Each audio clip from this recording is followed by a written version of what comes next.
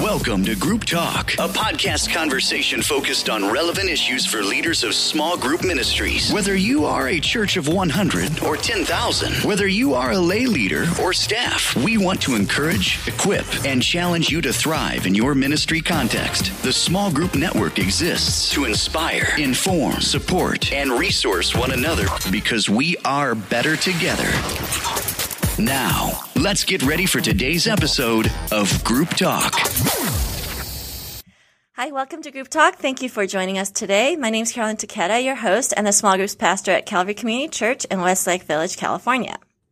There's a great quote that I heard from our guest on today's podcast. He says, "Self-care is not selfish, it is good stewardship." So if you agree with this statement, you're going to love hearing from Lance Witt in our conversation. If you're not sure you agree, or you're kind of wondering what self-care even is, maybe it sounds kind of secular and new agey and sounds kind of funky, please stay tuned because Lance is going to help us understand how to lead from a healthy soul. And so often as pastors and Christian leaders, we get weary and we get depleted behind the scenes. Maybe people don't even notice when our ministries are successful and thriving, but we know that we're leading from not at the best place. And the statistics on depression, anxiety, and burnout in ministry are alarming. So clearly as a collective, we are not doing a great job of taking care of ourselves, even as we minister to our congregations. So how do we do this? How do we care for ourselves in such a way that we don't become weary in well-doing? That our families don't bear the cost of our ministry. What are the warning signs to look for in our lives or the lives of people around us on staff or even our volunteer leaders? And then how do we allow God to replenish our souls? How do we partner with Him in that and keep us flourishing both in our ministry and our personal lives? So I think these are some of the most important questions that we can ever ask of ourselves as leaders and as people who follow Jesus. So I'm so excited and honored to have this conversation with pastor and author Lance Witt, who is considered by many to be pastor to pastors and church leaders. So Lance, thank you so much for being on the program. Thanks, Carolyn. It is an honor to get to be with you and to be with those who listen to the podcast. Well, we're honored to have you here. So, Lance, you understand firsthand the pressure cooker that many in ministry face because you've been there. And out of your personal experience, God has given Lance this ministry to help others. Let me give you a little brief bio about him. He's the founder of a ministry called Replenish. It's replenish.net, which has been around for 10 years now and is dedicated to helping people live and lead from a healthy soul. And he's written a book called Replenish, which is terrific. And I picked that up about maybe 6-7 years ago when I was kind of in a rough spot. And ministry was very helpful to me. Prior to starting Replenish, Lance served for 20 years as a senior pastor and then another 7 years as the executive teaching pastor at Saddleback Church in Southern California. And in that interim, he has led the Saddleback small group campaigns that we're all very familiar with, the 40 Days of Purpose, 40 Days of Community, etc. And it's a highly successful church, of course, and a lot of impact in the world. And currently, along with speaking, consulting, and training, Lance also does Life Plans, which is individual coaching and staff training and development. And I guess you're now working on a new book called High Impact Teams to be released in 2018. So you have to promise you're going to come back for that one in 2018. Absolutely. All right. So Lance, let's start with your story. If you can briefly share with us, how has God brought you along this journey from being senior pastor to then now specializing in helping pastors not burn out and to lead well? You know, I think, Carolyn, in a lot of ways, my story is very typical of a lot of people in ministry. I love the Lord, felt called of God, want to make a difference with my life, had ambition to, further the purposes of God. And so, I went into the ministry really, I think, with the right motives. I began to pastor at a very young age. In fact, I was 23 when I first became a senior pastor. And wow. I feel like I should go back and apologize to those people for inflicting myself on them because I had a lot of zeal and passion, but not much knowledge or wisdom. And so in a lot of ways, I think my story is pretty typical. I went to a small church, went to a little bit bigger church, pastored medium-sized churches, ups and downs. And then I went to Saddleback and, to be honest, it's a quite intimidating experience. Yes. Here I am in this now very large church and hoping no one really discovers how much I really don't know. And I was there during the years when Rick wrote Purpose Driven Life, and that was such a game changer for him personally, right. As he was trying to figure out how to pastor our church and pastor the world, and the demands on him were incredible. And, I often tell people that in many respects, those years were the most intoxicating, but also the most toxic. Wow. And a lot of that had to do with stuff that was going on inside of me. Certainly there were some environmental things that made it challenging, but the bottom line is I got into a pretty unhealthy place of living beyond my limits. The pace of my life was out of control. I wasn't handling stress very well. And the truth is I was kind of trying to lead from this empty place. And so in late 2006, after being there for about 7 years, finally made the decision that we had to step aside, and didn't know what I was going to do. Thought I'd go back to being a senior pastor, but it was actually my wife who said, I think you need to be open to God doing something different in this next season. And through a very, I don't have very many mystical experiences, Carolyn, but I had this moment where God just met me so powerfully. I remember I think I was 46 years old. It was the middle of the night. I was on a plane going to Singapore, and I just cried out to the Lord, Lord, what do you want me to do in this season of my life? And the answer came back, I want you to help leaders be healthy, holy, and humble. Wow. And I remember in that moment just that feeling of I could give the rest of my life to that. And so I've spent really the last 10 years trying to understand how to bring my own soul back to life and then how to help others to do the same. So that gives you just a little snapshot of sort of the journey. Okay, so a couple points I just love about that story. So I've never thought about this before. The word intoxicating and toxic both have the same piece in there. And so there's something, I think, in one of your writings about how, sometimes the most exhilarating and where God is like blessing things off the charts in your ministry is sometimes the beginning of burnout. Do you remember writing that? I'm probably totally mashing your words, but I remember thinking, is that true? Like when things are going really well, like wouldn't your soul be just flourishing? And you had a really sobering argument that actually can be the beginning of burnout starting. Can you explain that? Yeah, I really, where that first kind of dawned on me was when you look in Exodus 18 and Moses is leading the people of Israel out of the promised land, lots of challenges, but also lots of great spiritual victories. And his father-in-law Jethro comes and brings back Moses, his wife and kids. And he goes to work with Moses the next day, and Moses from morning till night is the sole decision maker for 2 million people. And finally, his father-in-law says, hey, what you're doing, this is crazy. You're going to burn yourself out and you're going to burn the people out. And there's a lot in that story to unpack. But what dawned on me was that here was Moses as the spiritual leader, having great success, seeing lots of spiritual victories. And yet he was hearing his father-in-law say, you are on the path to burnout. And when I look at a lot of leaders, there's a lot of good things going on in their life. And it doesn't mean that their souls are empty, but it means that if they stay on the path that they're on now, there's a good chance they'll end up empty. And that's what Jethro was saying to Moses. He wasn't feeling it in that moment, but his father-in-law could look ahead and go, if you plot the trajectory of where you're headed, it leads to burnout. And I see that all the time in pastors that I work with. So let me ask you this. What are some signs you see along that trajectory of burnout for us to pay attention to? Well, I think there's a number of signs that people should watch out for. One is, I think, just loss of joy. Ministry just begins to feel like a job. And, I think ministry is hard anyway, but when you're trying to do it from an empty soul, it really does become hard. And I always tell people that when you try to lead on empty, one of three things is going to happen. You're either going to end up burned out, cynical, or disillusioned. And so the loss of joy is often a good first indicator. I'd also say your ability to actually love and appropriately shepherd people gets pushed to the side. You become less gentle. You become more irritable, more harsh in your dealings with people. And so I think, when you think about having a healthy soul, it's like having a good set of shock absorbers. And, because shock absorbers are to help you when you hit potholes or speed bumps. And when your soul is healthy, you're able to absorb the pressures that you feel in leading a small group or running a ministry.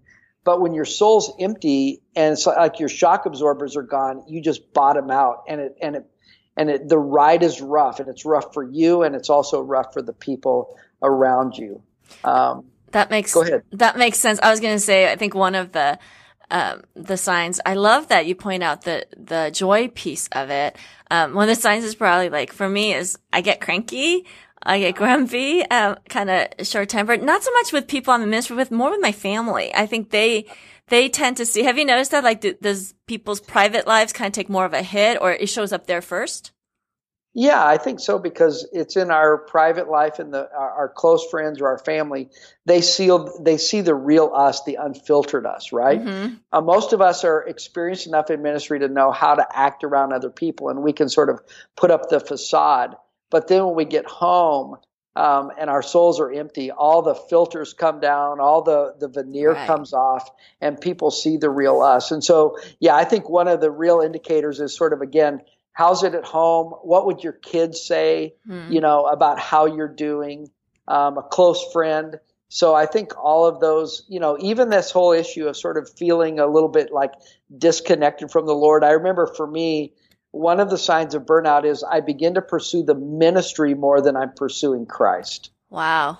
And that's a real danger zone. And it's a very common thing for those of us who are committed to ministry. Well, so it's taking something, ourselves to the church. Right. So it's taking something really good, the commitment and kind of the holy discontent or ambition or whatever you want to call it, but then it gets twisted into something that's really damaging. Speak more about that. I know you've talked about how ministry is different than other professions and that it's a character profession, and why it requires more in some ways of our heart and our soul than maybe some other kind of work. But it's so dangerous that ministry and God and relationship with God just kind of becomes interchangeable sometimes in a really bad way. Yeah. I'll sometimes describe it with this word picture. I think when I went into ministry, I did it with the purest of motives. I loved Jesus. I wanted the rest of the world to know Jesus, and it just seemed my serving him in ministry was a great way to share that gift. And I always talk about Jesus being the gift, but your ministry being the box. And the box that's the delivery system. And somewhere in my journey, Carolyn, there was some moment where I began to put all the focus on the box and neglect the gift. And, and it seems like Christianity 101 to stay in love with Jesus.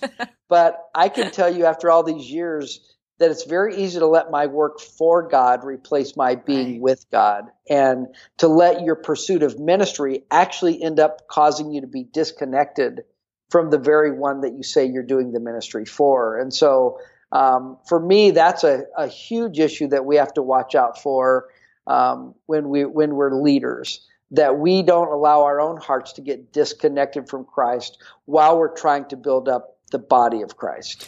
But how do you see that in yourself? Because it seems like, you may have had the purest of motives back when you started. I think most of us have mixed motives. Of course, we want to see the kingdom. We want to see people come to Jesus. We want to see the kingdom grow. We want biblical communities to flourish all over.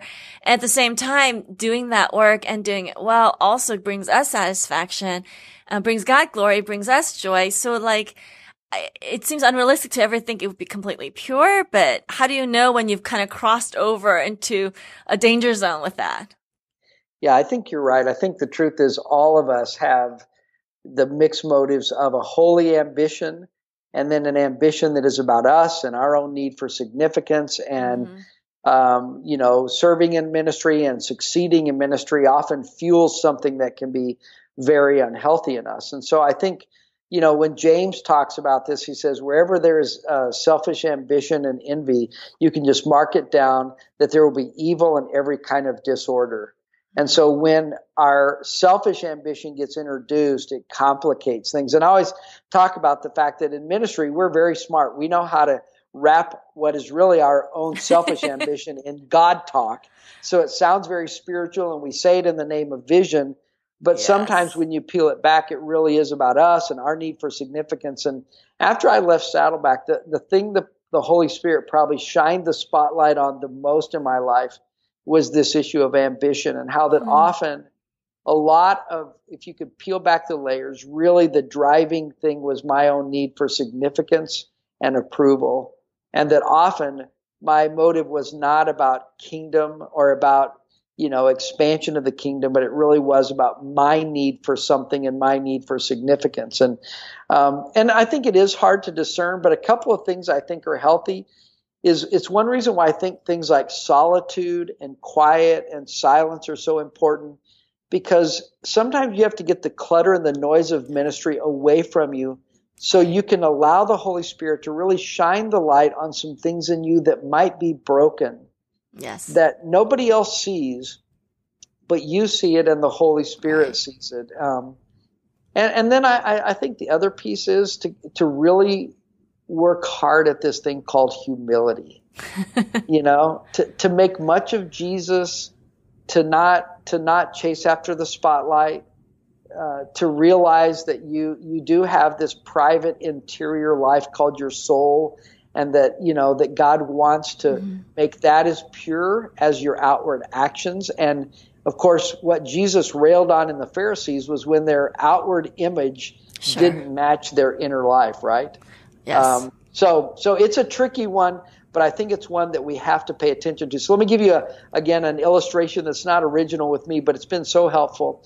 This one writer talked about ambition being like raw electricity, full of life, full of potential, full of energy, but dangerous at the same time. And he says, unless that raw electricity is hooked to a transformer, and that transformer guides, governs, directs, and takes that which is potentially lethal and turns it into something useful, he said, if it's just raw electricity, it's very dangerous. And his point is, ambition is like raw electricity, but if it is not connected to the transformer of a healthy soul, it will end up doing more harm than good. Wow, that's a good analogy. Yeah, it's been really helpful for me to sort of wrap my mind around how that ambition is good and it's from God, but the only way it's going to stay holy is if it's connected to a healthy and humble soul.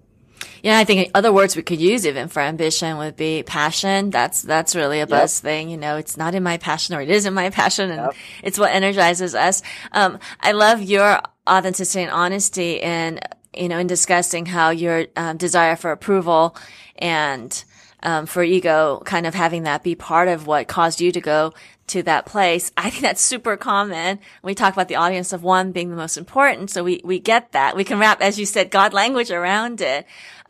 But I think the need for approval, people pleasing, what are some other things that kind of contribute uniquely in the Christian setting for pastors and church leaders to burn out and to just kind of get depleted?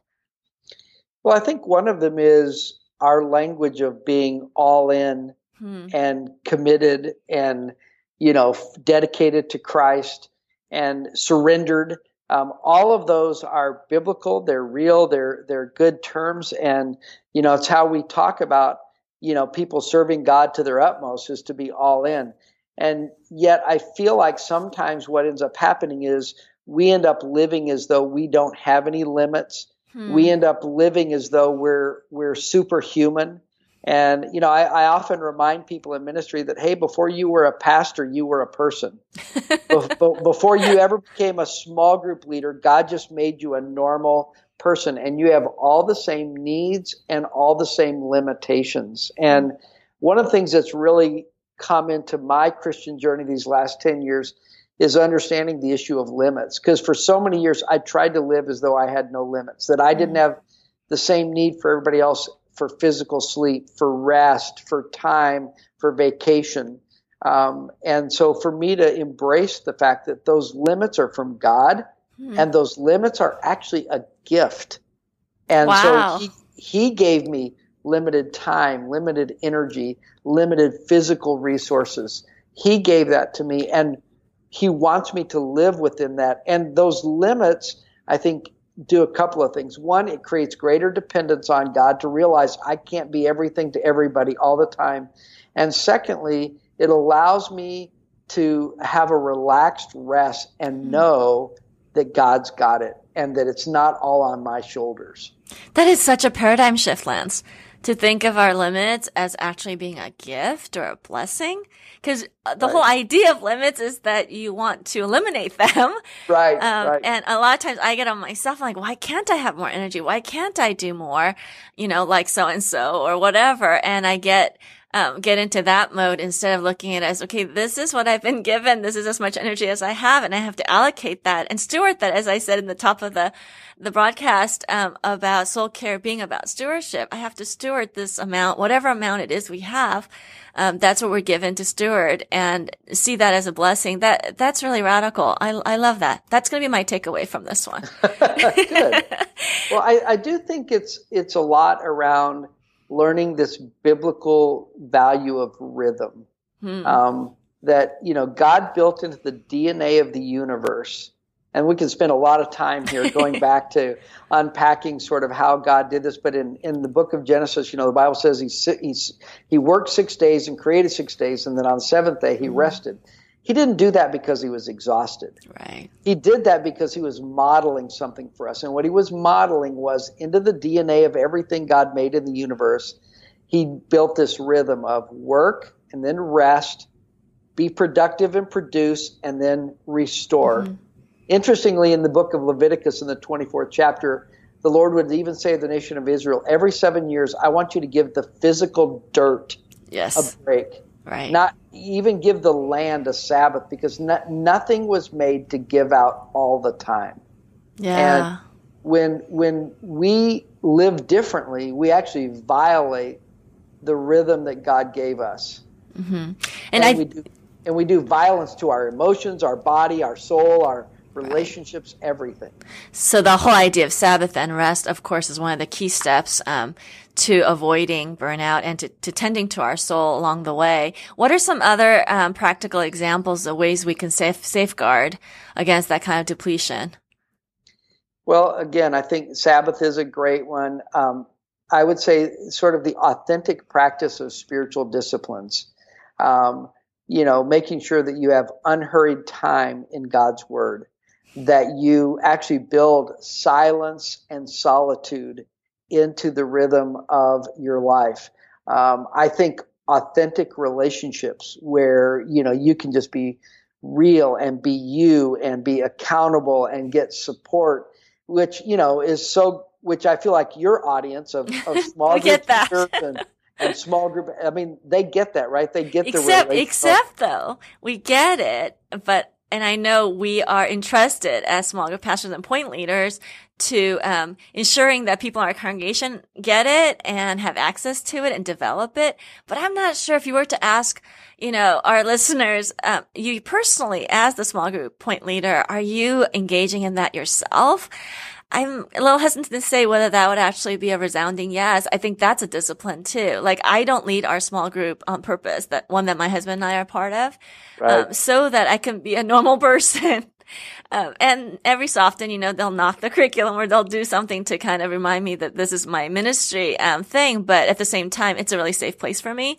And I really cherish that. But I think we almost have to force ourselves to places where we can just be a regular person there.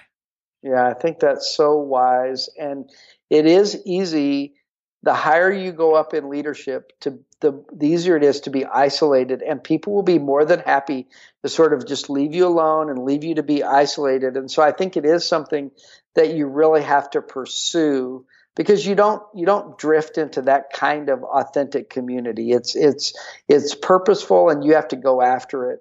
And not be passive when it comes to it. And we don't really drift into a healthy soul either, do we? No. Especially in this generation where there is not much slow or quiet. I always talk about the fact that Jesus had this advantage that the culture in which he lived was a slower, easier culture, because when the sun went down, kind of the day was over. Right. And, when it says he went to Jericho, that was a slow walk on a dusty road. It wasn't a 15-minute car ride. And so think about life before technology and TV and all the noise that we have today. And so I think, we have to work really hard, because much about life in the 21st century is unfriendly to having a healthy soul.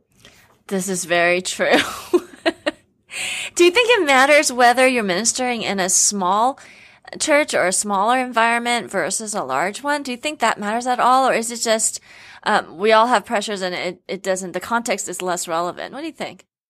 Yeah, I get the chance to work with both, and I would say it really doesn't matter that much because you get into a large church, and yes, it's a lot bigger and things spin a little bit faster, but you also have more resources and more staff. See, that's what we tell Steve Gladen all the time. He has it easy because, he's got lots and lots of money and people. The rest of us have to kind of work a little harder at it. That's so true. And so, now again, Steve's got some pressures that other pastors wouldn't, right? So, and I don't think it matters whether you're rural or urban. I feel like the pressures and the pace of life and the constant being plugged into technology are kind of the same across the board. And I know we haven't really talked about this, but I think a significant issue for the health of people's souls today is they have to learn how to manage their technology gadgets. Yes.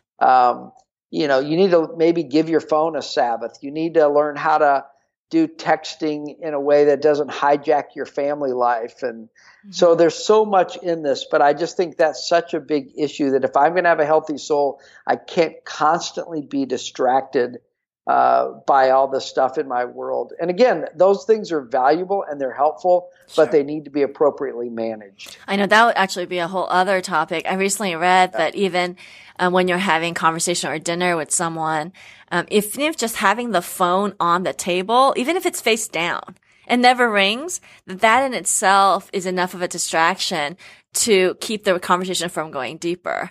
And I was astounded by that because I do that all the time. I leave it on the table. But I thought, wow, okay, because it sends the message that at any moment we can be interrupted, and that keeps people from going deeper.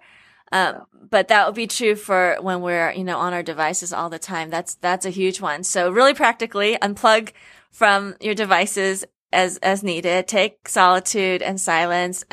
Have conversations that are authentic with people who you can trust and who you can be real with. Any others that come off for you? As far as like how to have a healthy soul? Yeah, how to get there and keep it there. Yeah, I would say things like, again, in those spiritual discipline realm, learn to read your Bible relationally. I think for a lot of us, we kind of approach our time with God obligationally, and we want to read the passage. And some people use those reading plans where you get through the Bible in a year. And I've had to stop using those because they just become a checklist for me. Right. And then I get behind. Yes. And now I'm reading scripture to catch up. But when I approach scripture relationally and realize that there is a person behind those words on the page, and that person loves me and wants to connect with me. And so I've learned to slow down in my Bible reading, to read more for depth and not breadth, to not worry about whether I read a whole chapter or just a few verses, but to approach my scripture reading relationally. Because, I don't remember who said this, but that when it comes to scripture, it's not just about light, it's also about heat. It's not just about revelation, it's also about intimacy in my relationship with God. And that part of what I want to happen when I read scripture is to elevate my love for God.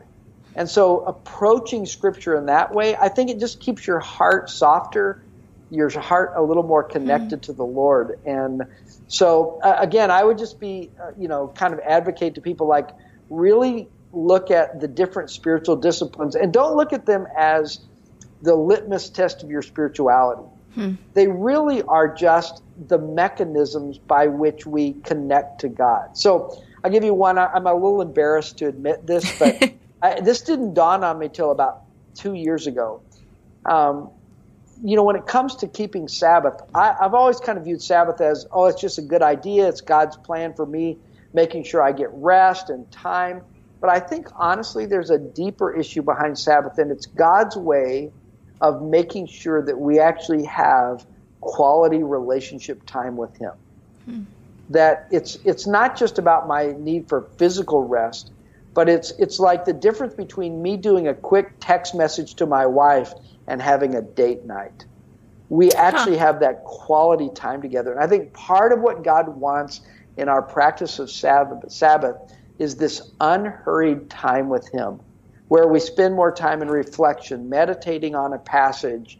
We maybe listen to some worship music, and in an unhurried way, we spend time with Him. And I think all that helps to make my soul a lot healthier. That's great. I love that idea of reading scripture more relationally. I think sometimes there's times where we just read it because we need to teach on it. And that's really not the best way to be reading it. And the whole idea that really what we can give people is out of the overflow of our soul. And if our souls are not healthy and are in a place where God's been filling it, or we've been filling it with good things, then there's not really much left to give. So eventually that catches up with us. Yeah, I often tell people that the greatest gift you give those you lead is your own healthy soul. It's not your communication or your persuasive abilities or your facilitation skills. The greatest gift any small group leader will give their group is their own vibrant, life-giving relationship with Jesus. And when that's healthy and when that's overflowing, you're going to be the best small group leader you've ever been. Wow. I love that. Okay, so to keep that in mind too. We should put that in the program notes.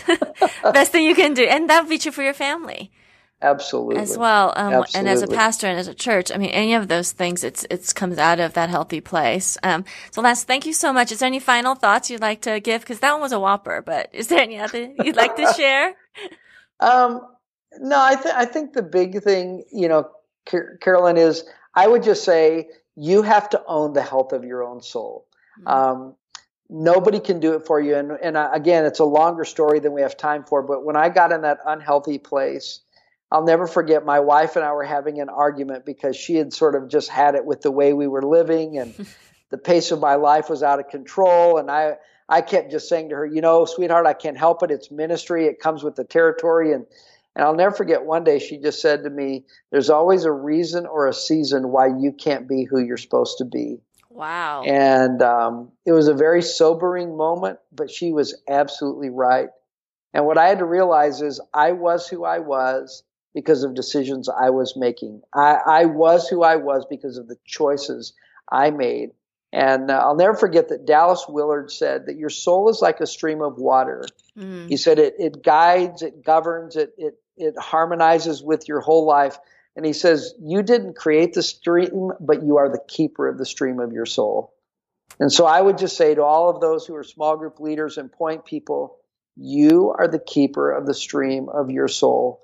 And, with the power of the Holy Spirit, you have the ability to live the most amazing life. But the only way you're going to do that is when you learn to pay attention to that interior part of your life, the real eternal you, which the Bible calls the soul. Amen. Thank you so much for that. Well, I have a lot to think about. I think I need to spend my next Sabbath thinking about some of these things, and I hope this was helpful to our listeners. You can follow Lance on Twitter. It's Lance_Witt. But most of his resources are on replenish.net, and he's got a blog. He's got some other things. He says he's not that great at keeping up with some of that stuff, but there's some cool stuff on there, as well as some other programs and things. And his book, Replenish, is a wonderful read, and I read it very slowly, actually, on purpose. Mostly I speed through books, but I read that one really slowly because I wanted it to sink in, and I wanted to apply it to my life. So thank you for how you've ministered to me personally, but also to so many of us in ministry. So thank you so much, Lance. God bless you and your ministry. Thank you, Carolyn. What an honor to be with you today. And thanks for what you guys are doing with small groups. God's been so good to us. So thank you all for listening to Group Talk. We hope you found it helpful, and we will see you next time. Thank you for listening to Group Talk. We invite you to subscribe to the podcast through iTunes so you can get new episodes downloaded automatically. Also, if you wouldn't mind doing us a favor, please rate the podcast and leave comments so other small group ministry leaders can easily find us. To connect with a small group network huddle in your local area, read our blog, join us on Facebook, or access additional resources, visit our website at smallgroupnetwork.com. Remember to use the hashtag when engaging with your social media channels. Thank you for your support.